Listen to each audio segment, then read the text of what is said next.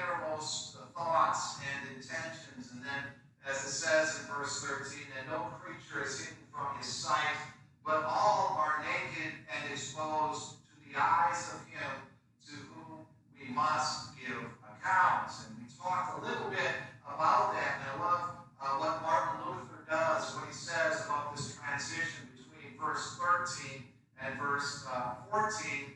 Martin Luther says, after terrifying us, the apostle now comforts us. The writer of Hebrews does. He comforts us with these words now about our great high priest, as he says. And so let's read this and take a look at it. Hebrews chapter 4, beginning at verse 14. Since then we have a great high priest who has passed through the heavens, Jesus, the Son of God.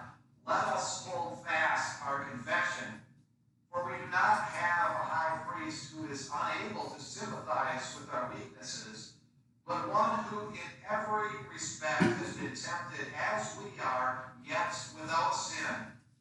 Let us then with confidence draw near to the throne of grace, that we may receive mercy and find grace to help in time of need. For every high priest chosen from among men is appointed to act on behalf of men in relation to God, to offer gifts and sacrifices for sins. He can deal gently with the ignorant and the wayward, since he himself is beset with weakness. Because of this, he is obligated to offer sacrifice for his own sins, just as he does for those of the people. And no one takes this honor for himself, but only when called by God, just as Aaron was.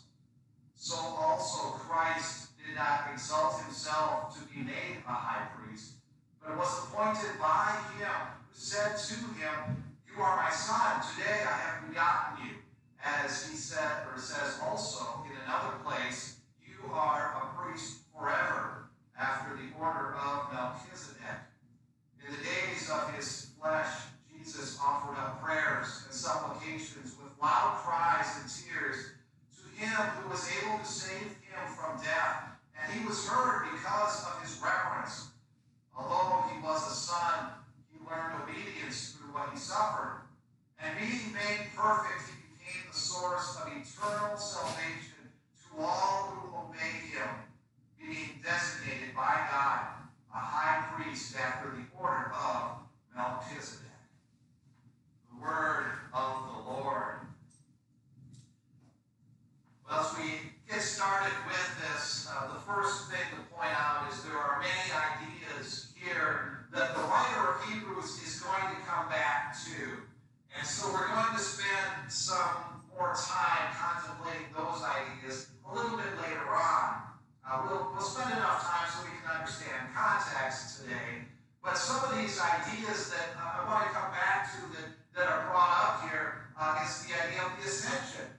We see that in chapter 4, verse 14, passing through the cloud or through the heavens, talks about the ascension of Jesus, which is a great part of what Jesus did and often overlooked. And I do want to spend time on that, but it gets brought up again or mentioned in Hebrews chapter 8 and 9 and 10. There'll be plenty of opportunities to come back to the ascension, and it is important that we do that. There's also Aaron. We see the name Aaron, who was the first high priest back in the days of Moses, and we see the name Melchizedek in there. And Melchizedek, or Melchizedek, if you want to use without the guttural in Hebrew, he gets brought up in Hebrews chapter 7. And so we'll spend more time with him. He is a mysterious and fascinating character, only brought up a couple of times in the Old Testament. But we'll get to him in a few weeks when we get to Hebrews 7. In fact, the idea of the high priesthood becomes a major theme for several chapters here. And so we'll talk about different aspects of the high priesthood, but we want to look specifically at what our writer is talking about this morning, one aspect of the high priesthood of Jesus as we hold our confession, as it says here in verse 14, holding fast our confession. What this passage says about Jesus, so that we can draw near with confidence, as it says in verse 16, to the throne of grace, in light of what I had read earlier in verse 13 about being exposed and to him to whom we must all give account. So let's talk a little bit about this great high priest then, as our writer writes about it in Hebrews. And what's interesting is that you'll notice in verse 14, he calls Jesus our great high priest. And what's interesting about that is in the Hebrew language, great, or the word high, is the same word you would translate as great. In effect, our writer is calling Jesus our great priest. There's just not enough greats you can put before priest there to describe how wonderful his priesthood is. And the original readers of Hebrews, they understand the Old Testament covenantal religious system that had been put in place basically with Moses. In fact, several of them probably grew up in it. In fact, they're somewhat tempted to go back to it. And they know all about it. They know how the system revolved around the tabernacle and the temple and the priesthood and the sacrifices.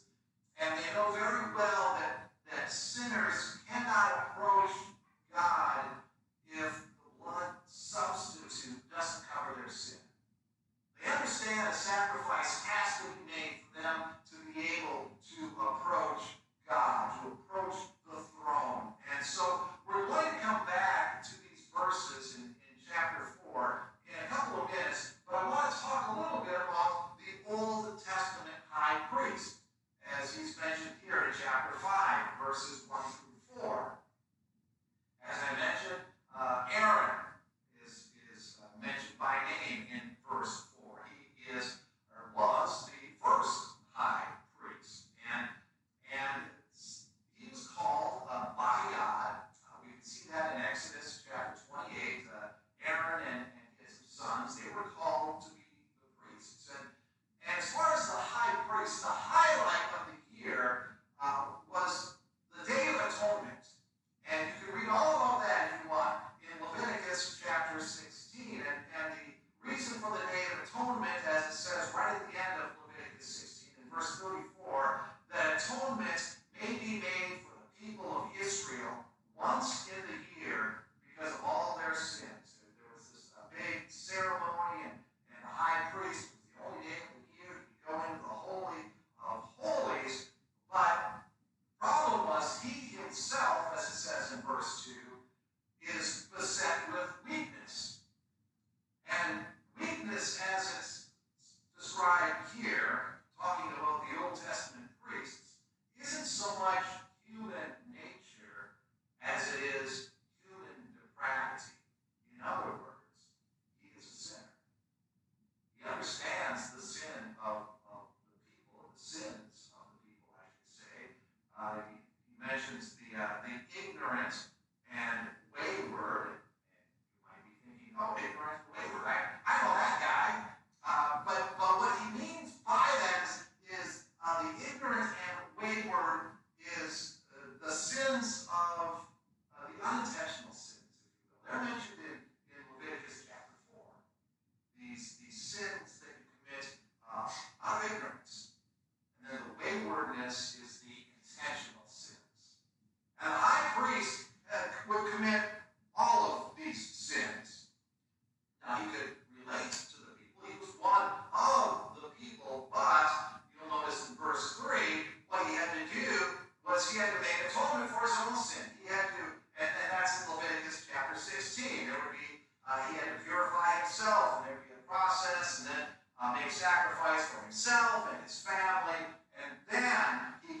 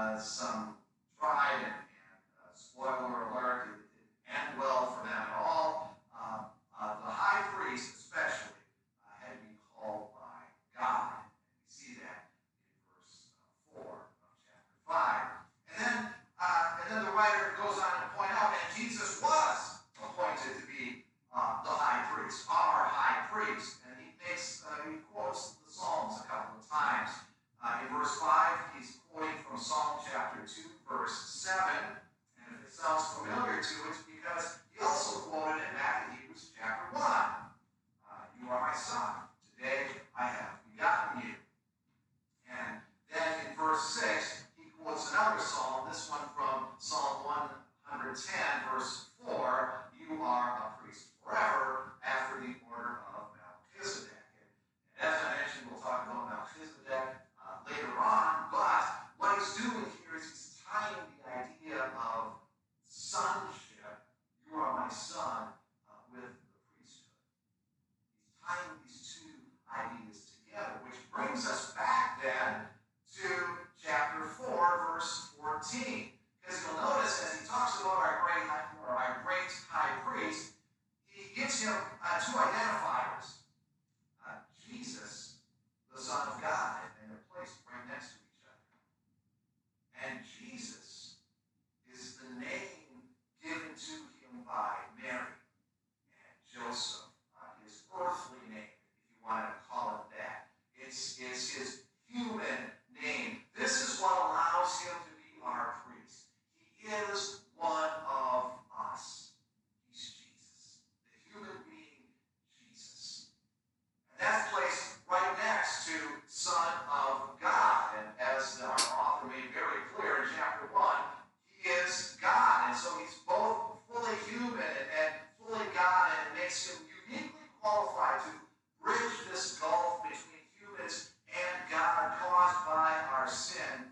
A British theologian from the 1800s, B.F. Westcott, he points out the two titles are placed side by side in order to suggest the two natures of the Lord, which include the assurance of sympathy and power.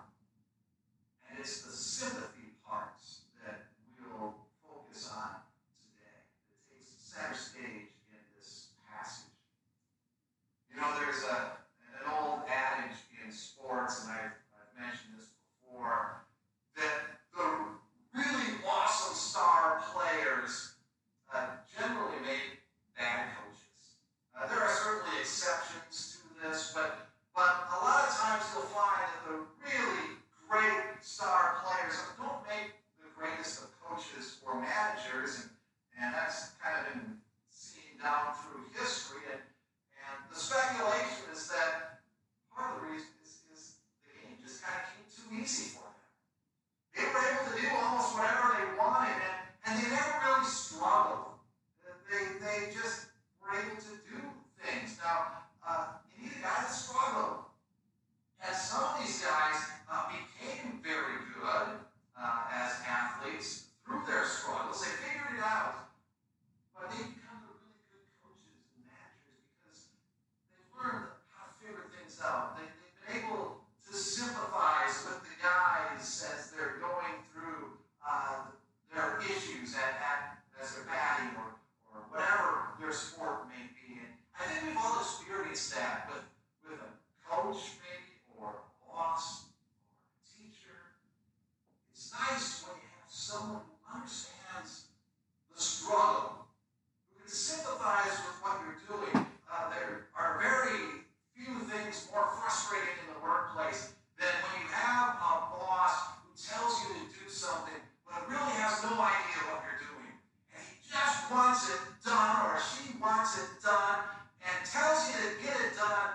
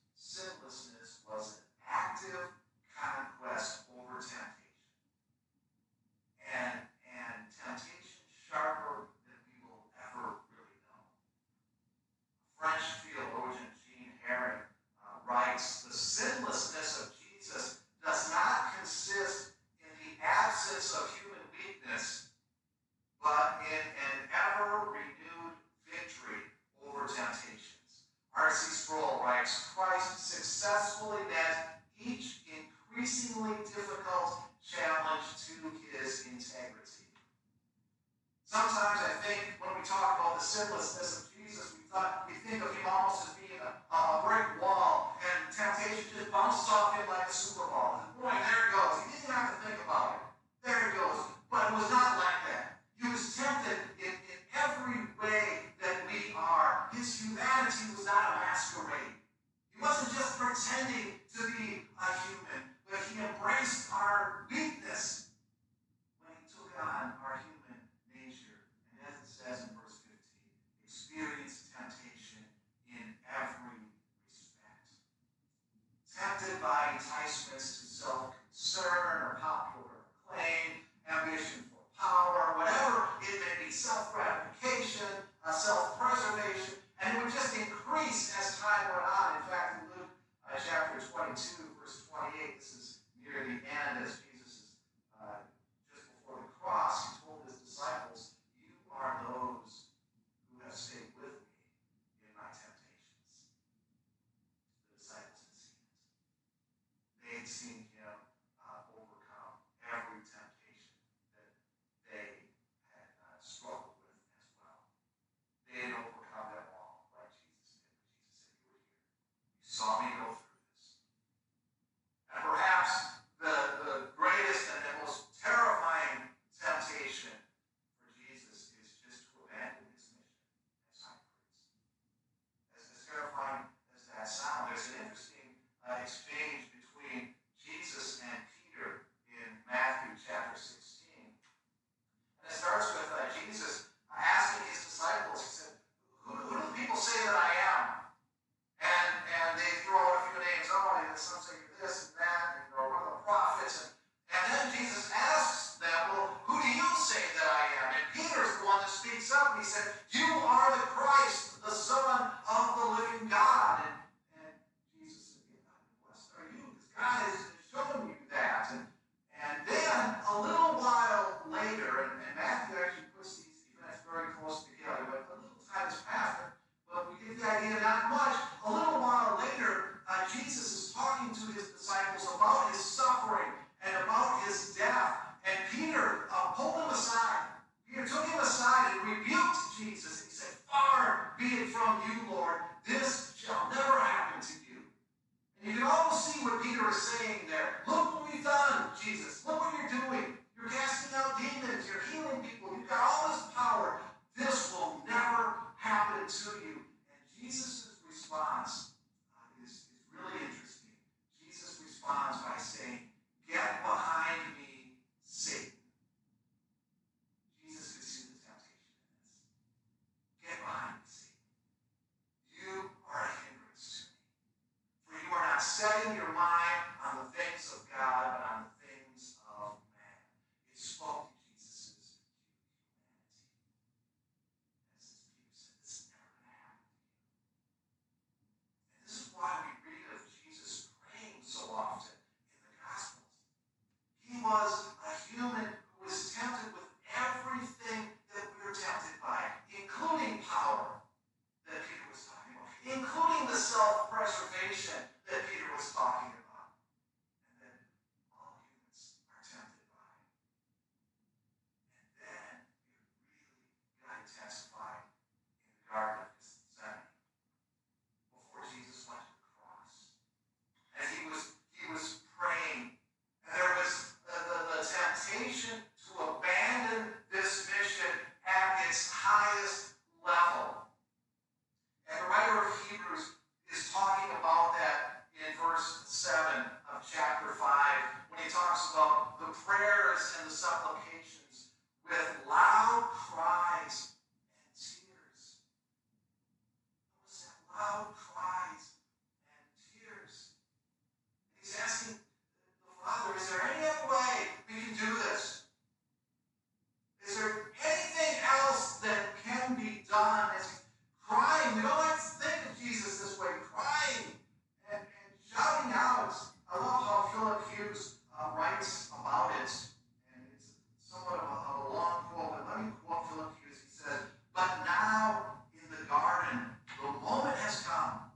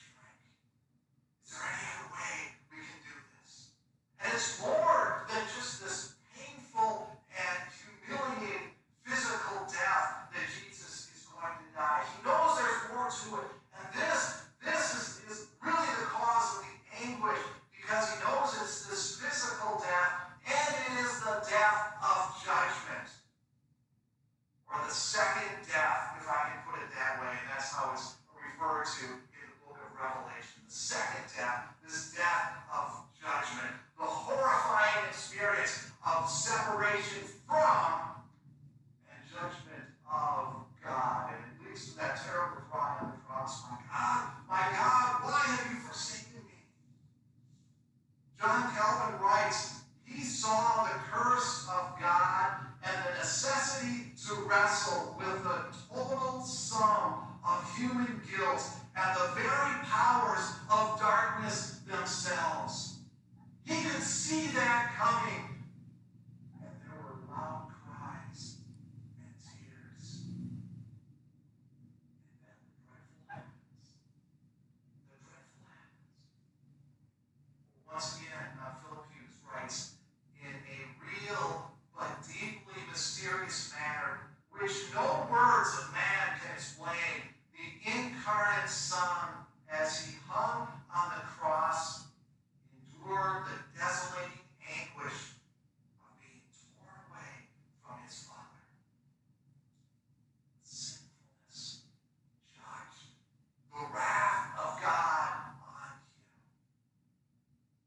But it came with loud cries, came with many tears.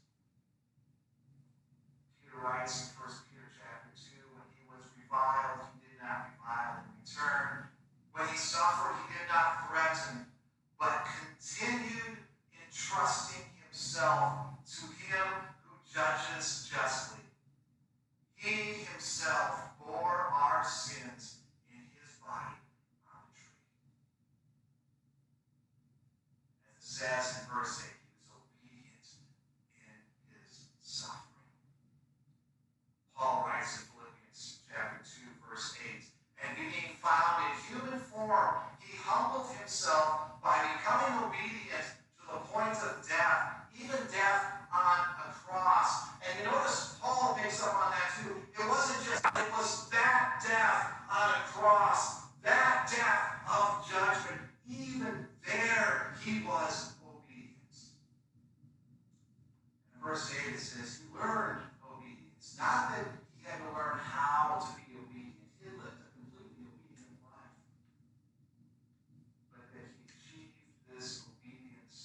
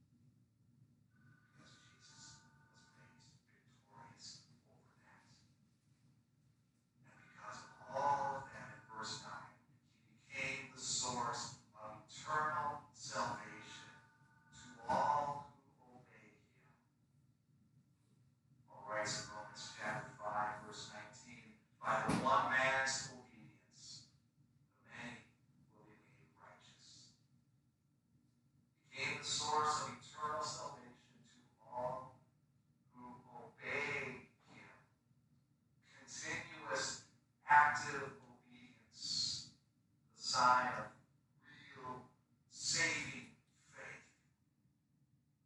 And so we strive for that obedience as we hold fast our confession, as it says in chapter 4, verse 14. And as we do that, one thing that needs to be pointed out here is that temptation itself is not sin. Temptation is actually just neutral.